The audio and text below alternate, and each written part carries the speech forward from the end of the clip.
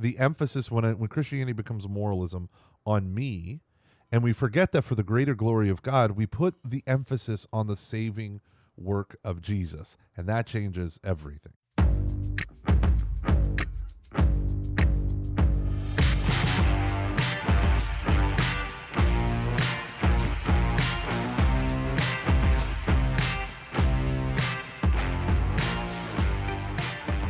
Welcome, ladies and gentlemen, to another wonderful episode of Every Knee Shall Bow, your weekly Catholic podcast on evangelization.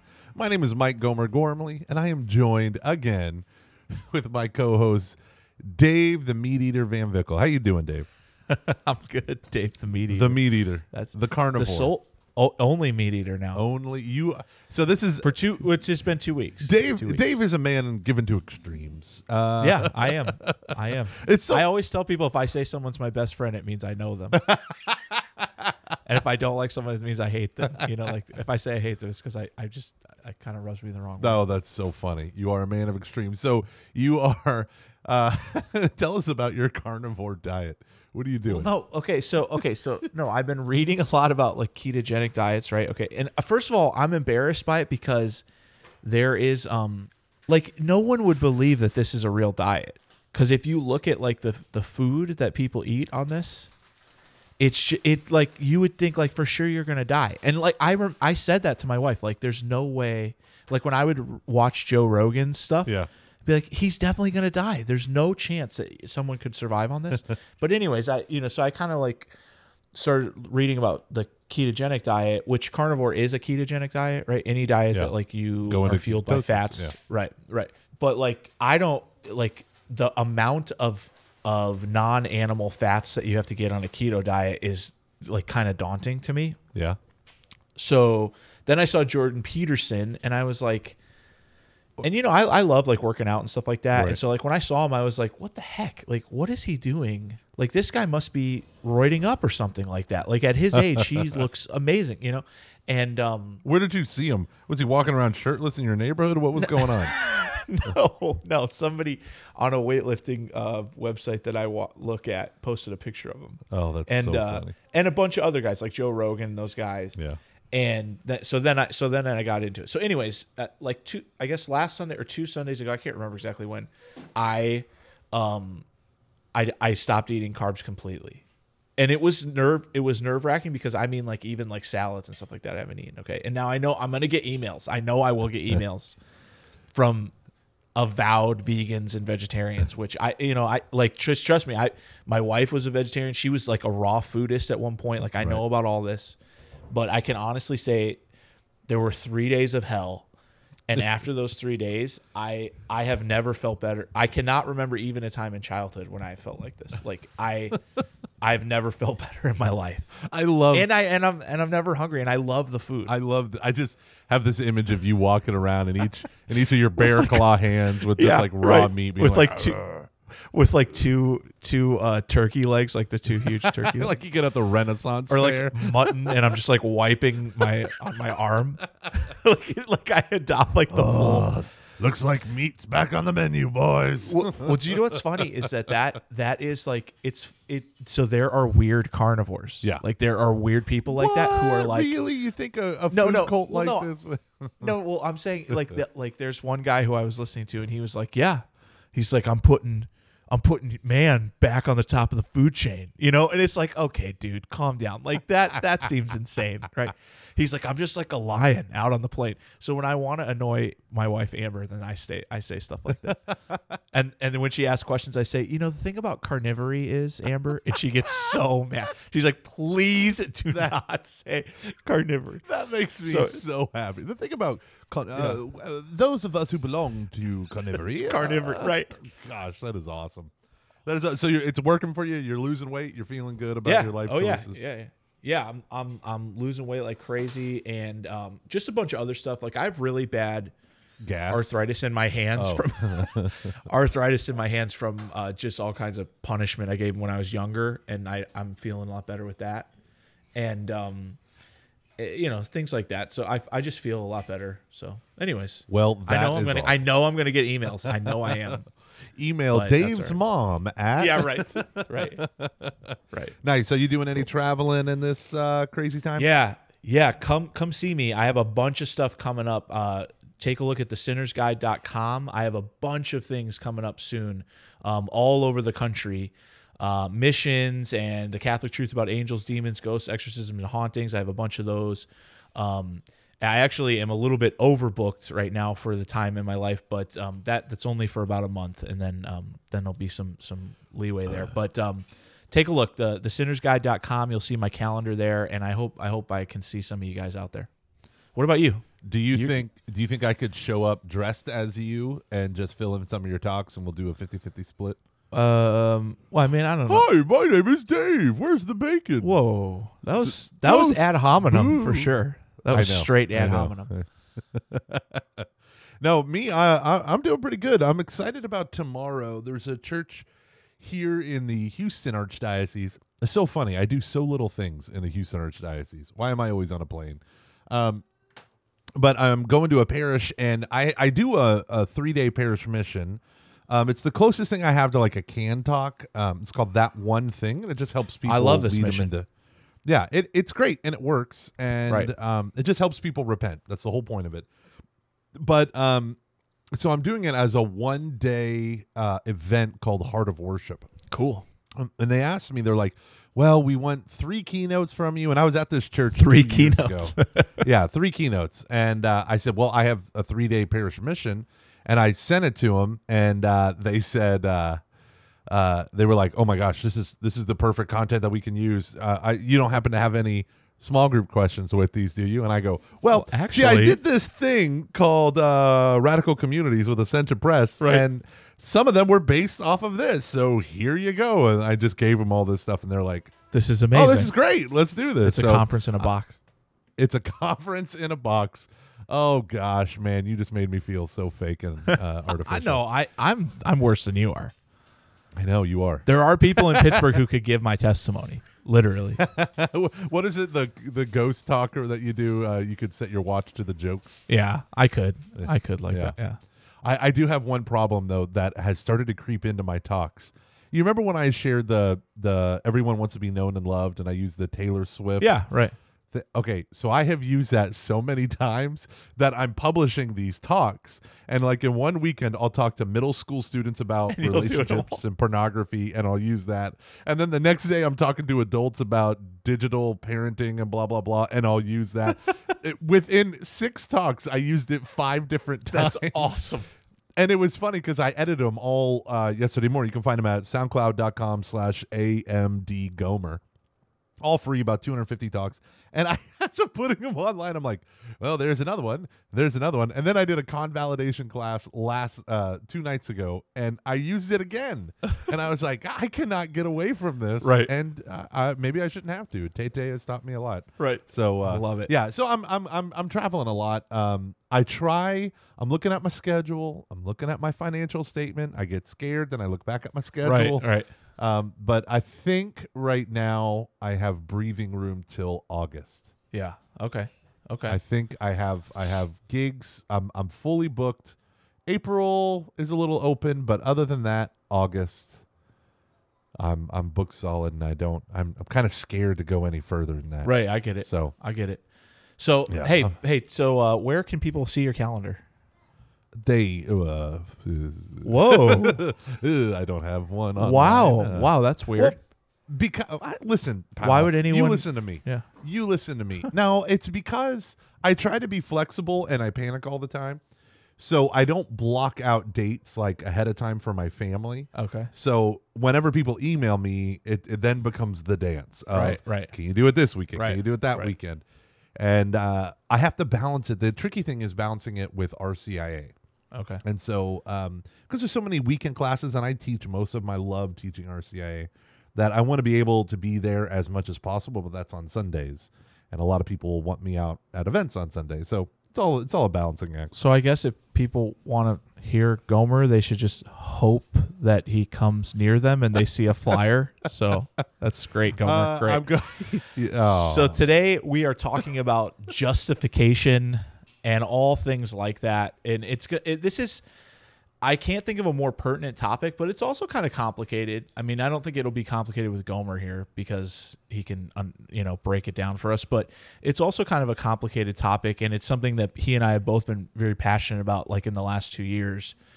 Just understanding the idea of justification, and what we mean is like how God saves us, how we are saved, how this happens, and how we are justified, redeemed, saved, all these things. And I think for so many of us, we might not realize that we have like an inner dialogue going on about this, but we all have this inner dialogue going on about justification, salvation, redemption. Like how does it happen for us? And I know, like for me, I mean, there's a million different ways to self-justify yourself, There's a million different ways. Americans can say like, well, everyone's going to heaven. That's a way of self-justification. You could say like a sort of universalism. You could say, well, you work your way to heaven, which we're going to talk about all these, that's like a way to say that there's justification.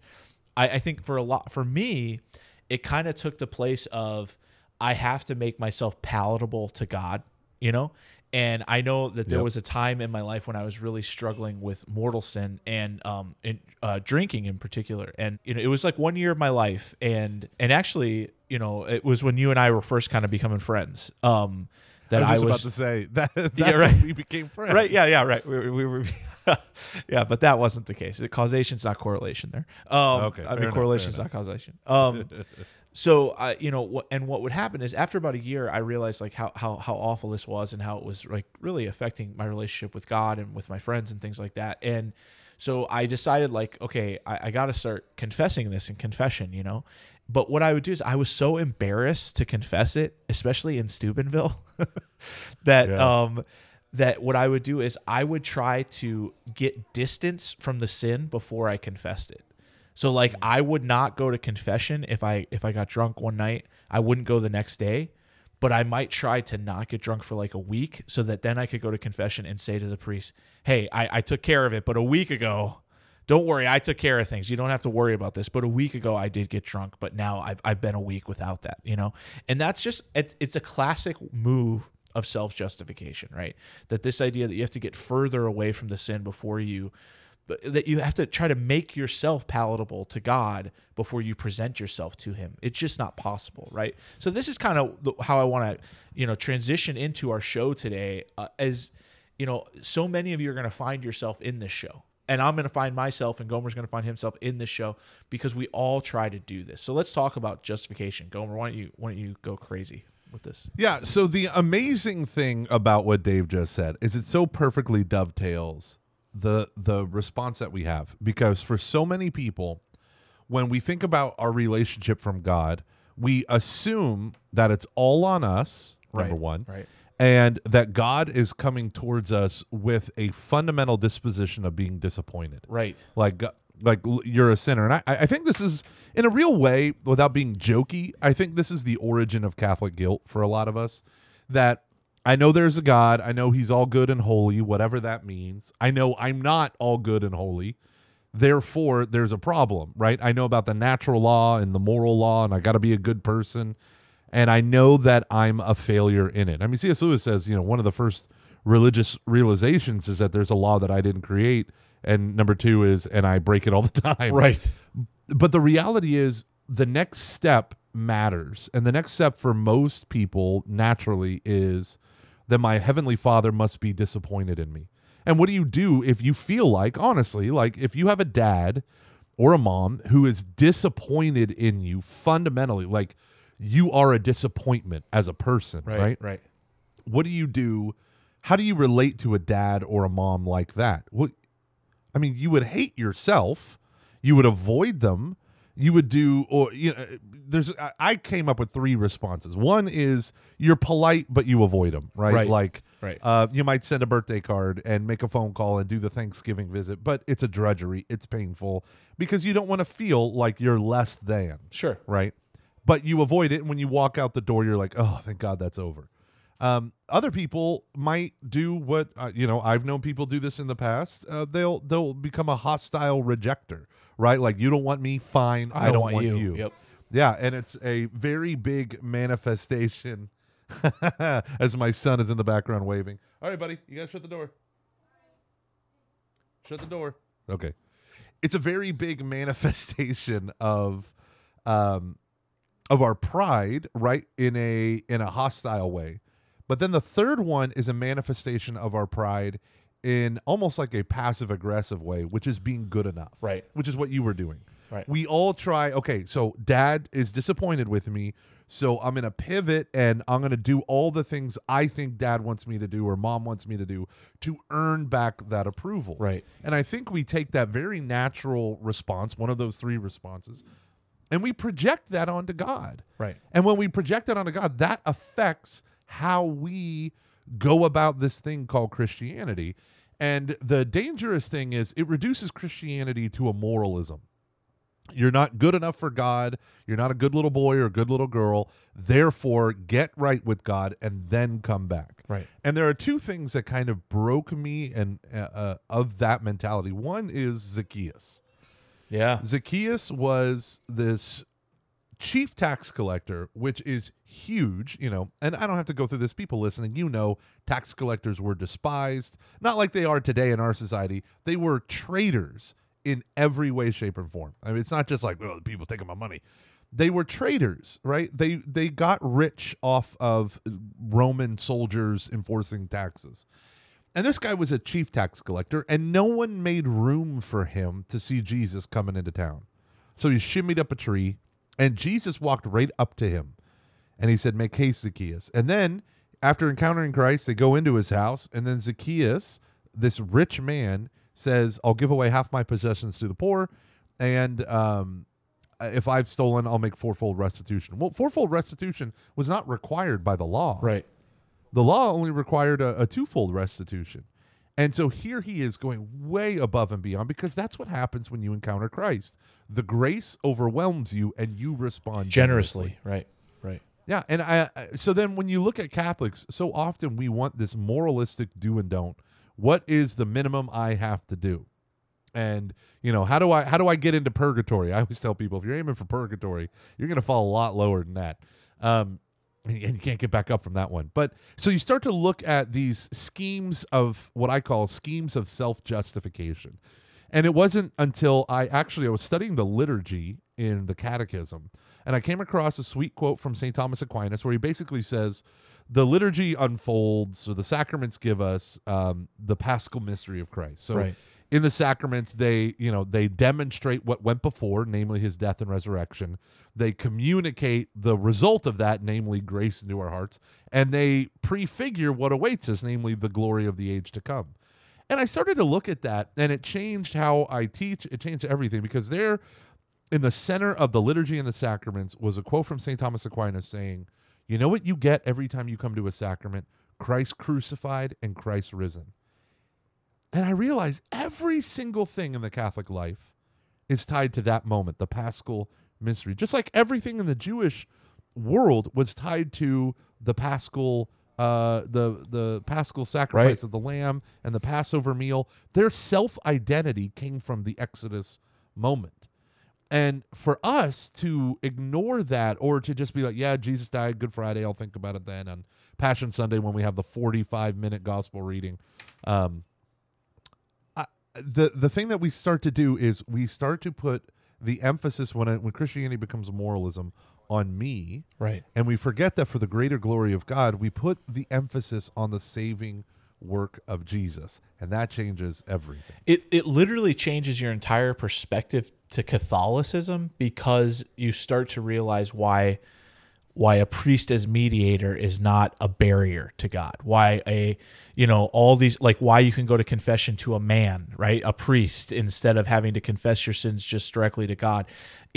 You start to understand all of this because of the great mediator who is Christ. And I think, like, what you said in the beginning about how if you think God is mad at you, it changes exactly how you relate to him. And to be honest with you, it's unfair. It's an unfair bias that Catholics get this idea that like, oh, well, it's the Church of No, and you're naughty, and God wants, because I mean, if you think about the Easter Vigil, it almost begins, with the Exultet, where they sing, "Oh happy fault, oh necessary sin of Adam." It's like, this is what sets up the great love story, right? Working for God to love you is a sick and twisted way to look at it. The greatest love story is that while we were still sinners, God loved us, Yeah, and Bishop Barron uses the phrase mercenary love. Ooh, quid pro quo. Yeah. What do you want from me so that I get what I want? Exactly, right. And so when you start to break down, right, the polite avoider, these are the people who are creasters, right? They come, they do the polite thing towards their Catholic faith, but they hold God at a respectful arm's length, which for our God is the most disrespectful thing you can do. Right. Because he doesn't want to be at arm's length. Right. And the realization is we often try to make God in our own image and likeness. There was that phrase, God made us in his own image and likeness, and we've been trying to return the favor ever since. Yeah. I think that's really powerful because that's there's an origin story there of our feeling unworthy in the presence of the all-holy one.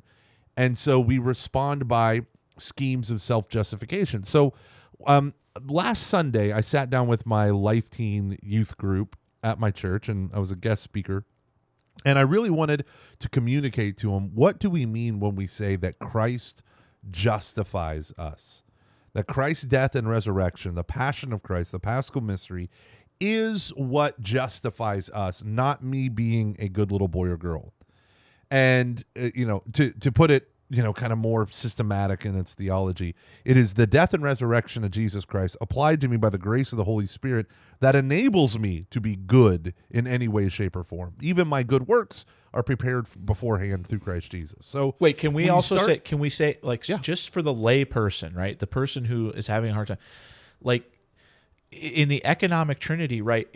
It's Christ who faces the Father in the correct way, and we stand with him by the power of the Holy Spirit. This is what we're trying to do, is we're trying to relate to the Father the way the Father wants to relate to us. And the only way to do that is to stand with our brother Christ, and we are able to do that through the power of the Holy Spirit. Yeah, and the Holy Spirit is the bond that unites the Father to Son for all eternity, and Jesus died and rose so that Holy Spirit could bond us to God for all eternity. Like, that's incredible. Yeah. That is incredible. Right. The annihilation of our sin, right, and the communication of God's righteousness is what we need to live in that world. So I sit down with the teenagers. I keep saying sit down. I actually paced furiously across the stage, desperate to make jokes. But when we talk about the polite avoider, the hostile rejecter, and then the good enough earner, I always tell people the worst is the good enough earner. Yeah, I worst think so is the good enough earner, because we've deceived not just ourselves, we've deceived ourselves about who God is. Yep. We've lied about our Father. He's a father.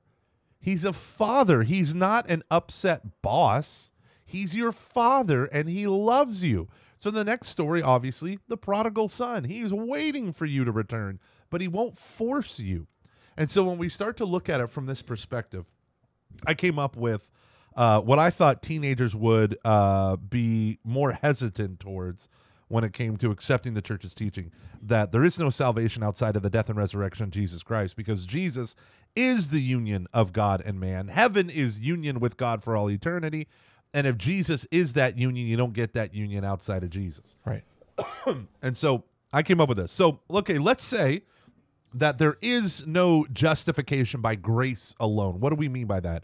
We mean that the death and resurrection of Jesus Christ is what justifies us, because it opens to us heaven by giving us divine grace. Now, this is important for all of us to understand. If it's not by grace, then you have to earn it. If you have to earn it, here's some of the bad things that come from self-justification, right? Either you're justified by Christ or you're justified by self-justification. Number one, the thing is you're going to rely on getting more willpower. But what if your will is horrible? What if you're a horrible person? What if you're a jerk? What if you're mean? What if you're rude? What if you don't have patience? More willpower is awful in the hands of those with a bent will. So right. It's like, yay, look at this. I have a bad will, but I'm really strong-willed. Right. That is a terrible, terrible mixture.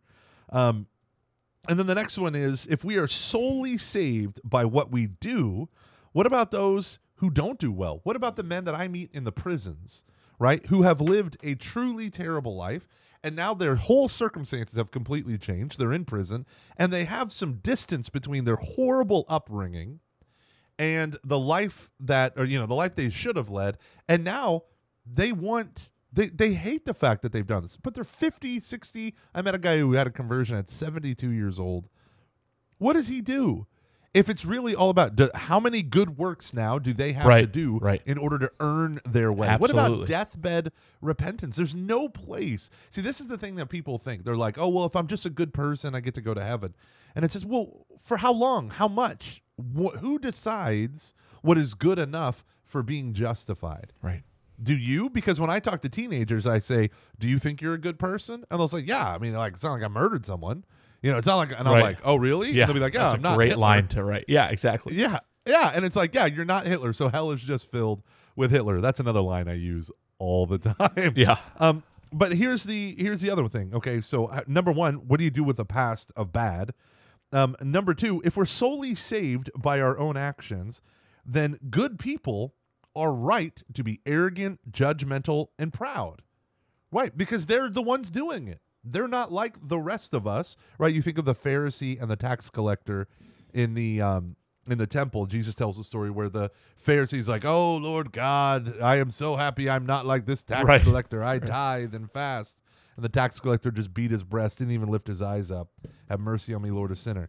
Right? But the idea is the Pharisee would be right if we are justified by our works alone. Right. Because then that means that he's the good person. He's done all the right things. He should be proud of himself. In fact, that's what Aristotle says. Right. The truly virtuous man minimizes his dependence on others and maximizes others' dependence on him. We call it the direct translation is the high-souled man, magnanimity.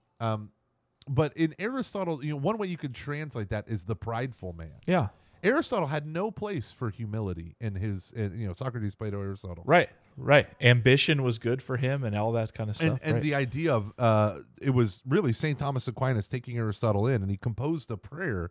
And in the prayer, he overthrew all of Aristotelianism from a Christian perspective, where he said, he's praying for the grace of liberality to give to those who need, and the grace of humility to ask of others when I'm in need. Right? And he's a mendicant. He's a begging friar. And to have that line from someone who's the greatest Aristotelian commentator in the history of the universe, that's a pretty big deal. And so for people who are good people, right, if they've done enough good deeds, they have every right to be judgmental. They have every right to be proud and arrogant and all this stuff. But here's the funny thing. Doesn't that undo them being good? Them being judgmental and proud and arrogant? Absolutely. For us, it does. But in their eyes, everyone else is a failure. If you're not like me, everyone else is a failure. Right. And I think we can see that so clearly in the story of the tax collector and the Pharisee, but like you see that every single day in Catholicism. There are people like that every single day in Catholicism. And somebody, it's very easy to be hyper religious and to think that anyone that doesn't meet your hyper religiosity is, that's a sinner. Yeah, and it I would happens all the time. say it happens in people. Whenever I talk with youth, I always say this. I go, "Have you ever met Christians who are jerks?" And they're like, "Yeah," like they can't wait. They hate a religious hypocrisy. Right? They're so excited. And yeah. And I'm like, okay, now how did they get that way? Maybe in some people's lives, and I've known people that this is definitely the path they take. They started off rough. Right? And God, through faith and through changing their lives and having a conversion and, trying to get their act together and all this stuff, just as a response to God's grace, they broke away from bad habits, drinking, gambling, carousing, and the like, and they changed their life. But then something happens that after years of doing it, this is why you always have to be vigilant. After years of doing the right thing, sometimes there gets this arrogance that creeps in that says, look at what I've done. I've come a long way, baby. And right. I had that. Absolutely. I had that for years. And then you look at people who call themselves Catholic or Christian, and they're still struggling with the sins that you struggled with, and you're like, come on. Come on. And you feel a twinge of pride. Do you know what you're saying is, it's so funny. You know, I started with that story at the beginning where I remember telling you this, that I wasn't going to drink for a whole year. Yeah. Do you remember this? Yeah. So I would go to confession every week, and towards the end of that year, I was real excited to tell the priest, his name is Father Tuttle, like, Father Tuttle, it's been a year. I haven't had a drink in a year. I haven't been drunk in a year, you know? And so I, crowded into a car with a bunch of Franciscan guys. And do you know, like, this is so awful. It's almost embarrassing to even admit. On the way there, someone's name came up who was like a well-known person on campus, and I did not like this person. And I just maligned their character completely, like, just destroyed them. Like, okay, like verbally, like, out loud, okay? And I remember, like, a light going off in my head, like, oh my gosh. Like, I was so excited to pat myself on the back in confession because I haven't had a drink in a year. And then sure enough, this is what I'm like, it's like just corruption inside, but it happens all the time. Yeah. And this is part of uprooting the idols of our heart, right? Is different ages, different stages of growth in the Christian life. We develop new idols that we have to bring the cross to and overthrow them. Right. But flowing directly from this, so if you are a good enough person, whatever the heck that means, if you're a good person, it would be overwhelming temptation to be prideful and arrogant. And we see this happen all the time. So then kind of flowing from this is the creation of us versus them. And this is huge for me. And I got this insight or whatever, this idea when I was reading St. Paul's letter to the Galatians. And he was talking about Jew and Gentile. And they said, in Christ's body of flesh, he destroyed the dividing walls of hostility that separated the two. And where there was then two, there is now one in Christ Jesus. And I started thinking about that. And I was like, because of the death of Christ on the cross, the two have now become one in him. And I thought, wow, that is fascinating. And then I was meditating before I gave a talk at Franciscan University for their young adult conference held on campus. It was so uncomfortable to sit in a room with 2,000 theology majors and give a cross talk. You're like, okay, I'm going to tell you to accept Jesus. But as the day unfolded, you realize that everything was pointing to that moment. Because you have, and for those of you who don't know, I love Franciscan and I belong to both camps rigorously. You have the rad trads and you have the charismatics. And when they would do like praise and worship, people would come and sit in the front row because they're excited about the speakers. But then they would cross their arms over their chest, and in an act of defiance. And it wasn't even the liturgy, it was just praise and worship. And so it was so funny because this had become a rift in the university, and this is probably about 5 years ago. And as I'm going, I'm praying about this stuff. And I realized that I would say these are projects or games of self-justification.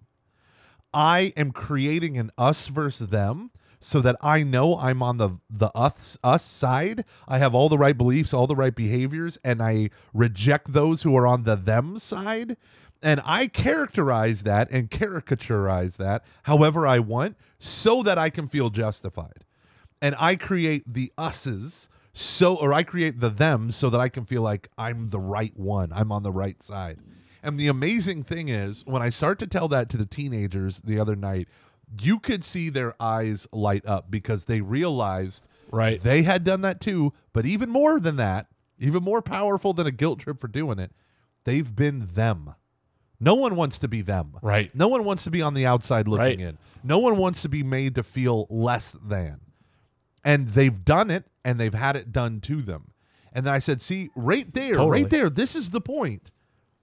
No one wants to be there anymore. But if it's all done by your works, then we necessarily create these schemes of self-justification. Of course. You have to. We have nothing left. Of course.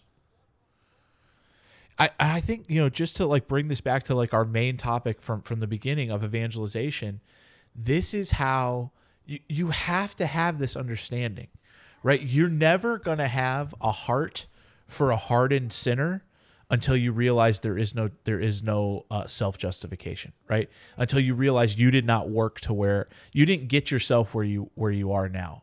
I think like the classic phrase "there, but for the grace of God go I" is so important for the evangelists. And there are people who I've worked with in evangelization who, people from the community of same-sex attraction and things like that their lives would literally horrify you.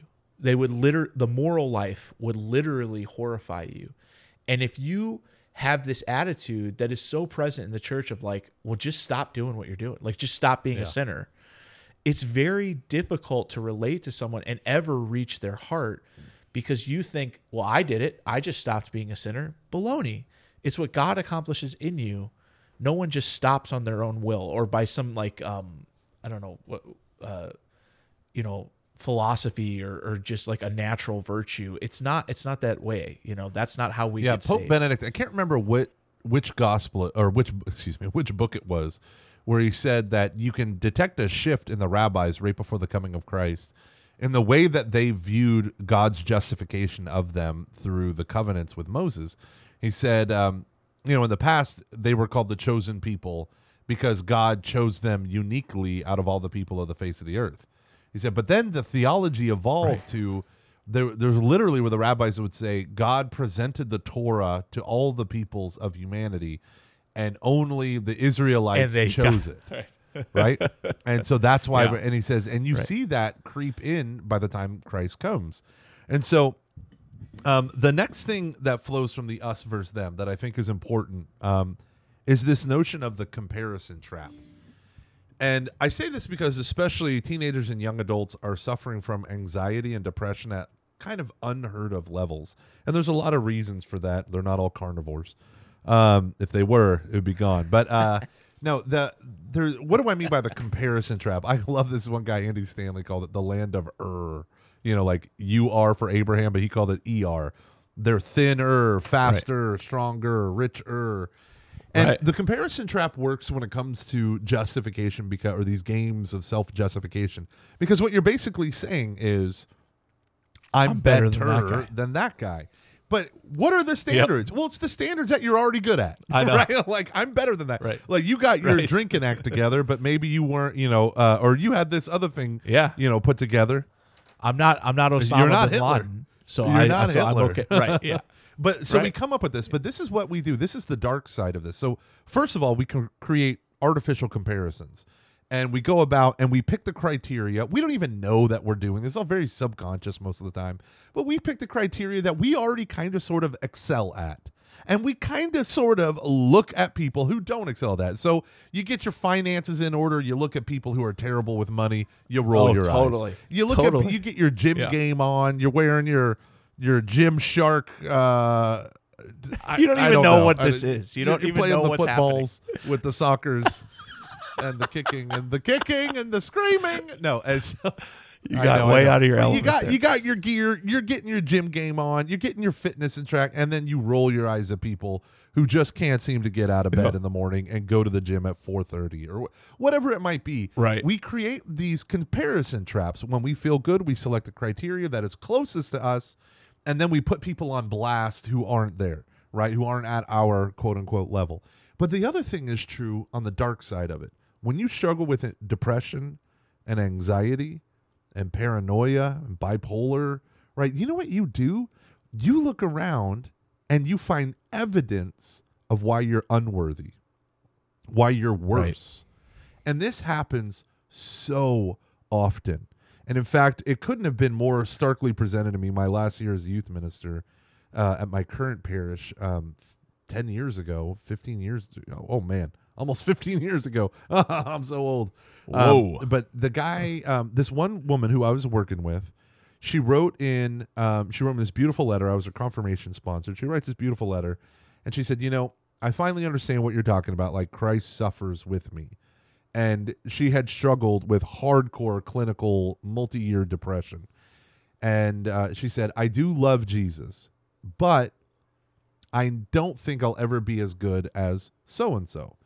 And she referenced this girl, which was so funny. Of all the people in our youth group to reference, she referenced the one girl who super devout, super faithful, loved our Lord. I met with her on Tuesdays and the girl that wrote the letter on Thursdays because this girl felt worthless, friendless, abandoned. And for the fact that the depressed young woman who I was her sponsor would reference the other woman who is, though she is pretty and smiley and not struggling with clinical depression, she felt like she was in such a dark place that no one loved her, all this stuff. Right. I was thought, see, when you're depressed, you don't even know the truth. And this is the same thing if you're feeling good. You just look at externals and make your judgments. And the dangerous thing is the comparison traps in terms of schemes of self-justification ratify your decision. And the sad thing is when you're depressed, it's I'm alone, I'm the worst, right? Everyone is better than me. And you create this thing where you now double down your self-condemnation, right? And that both of these areas take extreme healing. One is more confrontational maybe than the other, but this is what schemes of self-justification do. So if you struggle with anxiety and depression, chances are you might rate yourself as having less worth because you're looking at all the happy people, quote unquote, and you're not there. And so you must think, oh, well, I'm terrible. I'm the worst, whatever. And all of these things are combated if we let Christ be the answer. If we let him justify us, we don't need more willpower. We need the righteousness of God through faith in Christ Jesus to be poured into our hearts through baptism, right? We need the death and resurrection of Jesus to justify us. That means you and I, because we're not saved solely by what we do, we can have deathbed conversions. We can let the blood of Jesus Christ overcome the sins of the past. We can stop calling ourselves good people. There's no one but good but God. There's no one good but God alone. And we can let Jesus be the one who justifies us. We can put away all this us versus them crap and nonsense and start realizing everyone is a potential brother and sister, not us versus them, because Christ destroyed these dividing walls of hostility in his very body of flesh. And then we can get rid of the comparison trap, right? The only person you need to compare yourself to is Jesus Christ. And that comparison, you're always going to come up short. It's a rough go. Yeah, it's a rough comparison. And so by doing that, we enable ourselves. Number one, we're set free from thinking that we always have to be perfect to earn our Heavenly Father's approval, because we realize our Heavenly Father approves of us through the death and resurrection of Jesus. And that's what I think we lose sight of, right? Going all the way back to the beginning. If my Father is fundamentally disappointed with me, I got to earn back his love. But the problem is, it's not that he's fundamentally disappointed in you. It's that he loves you, and you're lying to yourself about it. Right? Right. It literally is from the beginning, right? When they're hiding from God, I can't let him see me like this. I can't let him see me like this. Like, what a joke, when really he's the only remedy for what we need. He's the only remedy that we should run to him. Anytime in any aspect of the Christian life you feel like you're playing some kind of a chess game with God, there's something wrong. You need to start thinking about the way that you see God, the way you see others, and the way you see yourself. If you're trying to in any way strategize your relationship with God, it starts to get a little bit strange there. And I think, taking all this and listening to Gomer talk about this, it's like as an evangelist, you just want to run to these people. You want to run desperately to these people who have the wrong view, the self-justification, wrong views, and all these consequences, because like he said, it takes a lot of healing, a lot of change, a lot of paradigm shifts in a person's life so that they can finally feel the love of God, the Father, that will transform their life completely and continue to transform. So I wanted to run through this quick checklist of things that I just came up while we were talking. If Christ is the one who justifies us, I don't have to be perfect to have dignity. Christ gives me that dignity.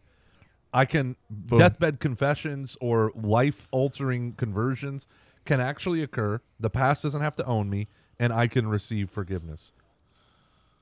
And they're not unjust. My failures and my mistakes do not ultimately define me. We are all together in the company of sinners, and I'm not exempt from that. We are freed from the comparison trap and games of self-justification when we let Christ be the Savior of our souls. And it's okay to admit that we all are the walking wounded, because it's precisely why Christ died on the cross. By his stripes, we are healed. By his wounds, we are made whole. We can be wounded and admit our wounds and go to the divine physician. And if Christ is actually your dignity and your self-worth, he's your meaning and your hope, only in Christ can you discover who you truly are. Because he is the only one that's so fully alive that he can actually, by imitating and conforming yourself to him, you lose nothing of who you truly are. You become who you truly are. And so we're going to take a brief break right now, and we're going to come back. The fine folks at Ascension Press want you to hear this commercial message, and we do too because we love them. But also, I want you to text EKSB at 33777. Hop on our mailing list. We need to know who you are. Once we get some of this dust settled from all these plans that we have right now, we want to be able to keep in touch with you and to keep this going. I have another interview with Dr. Italy himself, Marcelino D'Ambrosio, and really excited about that one, about his new book, Jesus, the Way, the Truth, and the Life. So stay posted, stay tuned. We'll be right back after the break.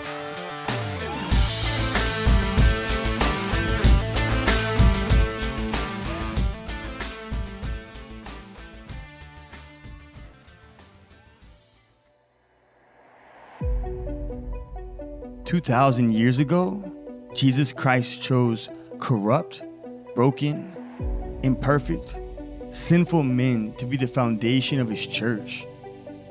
And because these broken, imperfect men chose to remain in relationship with Jesus, they became saints. And they were used by Jesus to transform hearts and minds 2,000 years later. I invite you to check out my book, Broken and Blessed, where you'll find practical tools to overcome habitual sin, to have a personal relationship with Jesus Christ, and to walk with an imperfect church toward a perfect God who is calling all of us to perfection over time. To order the paperback book or audiobook, Broken and Blessed, visit ascensionpress.com or Amazon.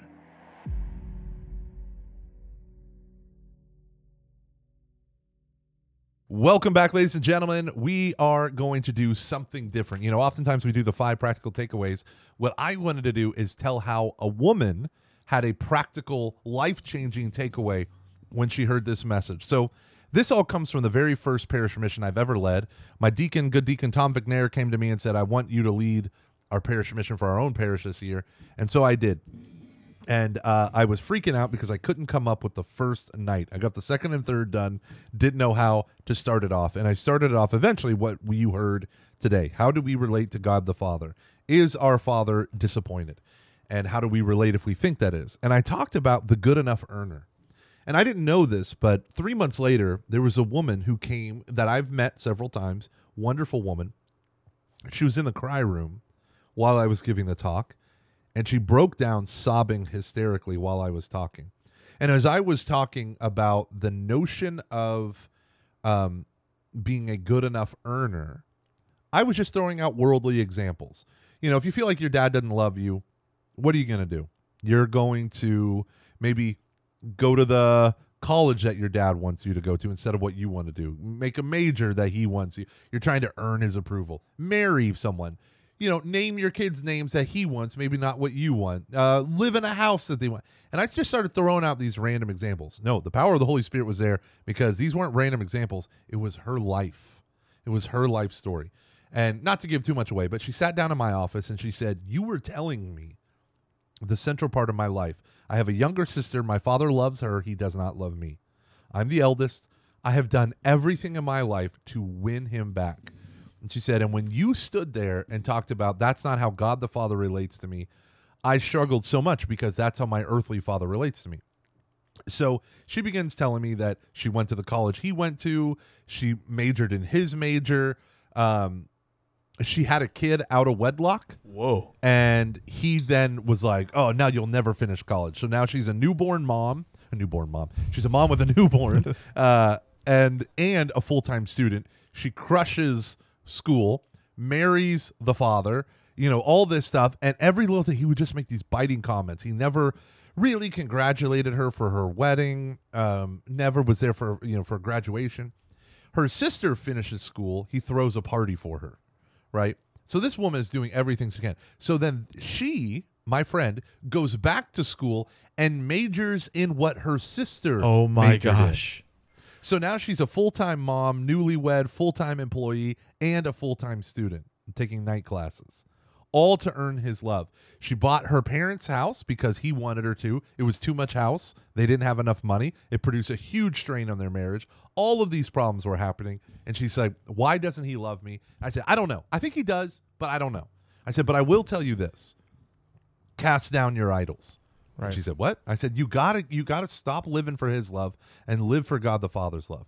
So what happens? She goes and she comes back to me 3 months later. I said, how's it going? And she says, terrible. It's terrible. You have ruined everything. And I'm like, oh no, I need an adult, right? I fully panic. What do you mean? And she says, I told him, I stopped doing all these things just to make him happy. We're looking to move. I'm doing this. I'm doing that. He's angry at me. He's like, every time we see each other, he's just yelling at me all the time. She's like, why is that? I said, because idols are used to being served. Right. I said, you have to realize your heavenly Father is going to fully take the place of your earthly father. Like, you have to say, God, your love is enough. I'm going to stop worshiping the goal of attaining his love. She's like, okay. And so we talked about all that stuff. She comes back 6 months later. I said, how's it going? A little nervous to even ask. She says, amazing. I said, okay, what happened? And she said, I couldn't take it anymore, so I confronted my dad. And he's like, yeah, what has been the matter with you these last few months? And she said, Mike, I'm going to tell you the truth. She said, I never would have said what I said to him unless I had given my heart over to God. She said, because once he became my father and I stopped chasing after being good enough for my earthly father, then I could actually tell my earthly father the truth. And I said, Dad, you don't love me. You love my sister.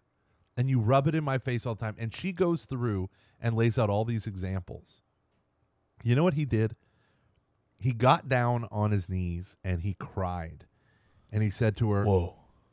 I never knew I was doing that to you. Whoa.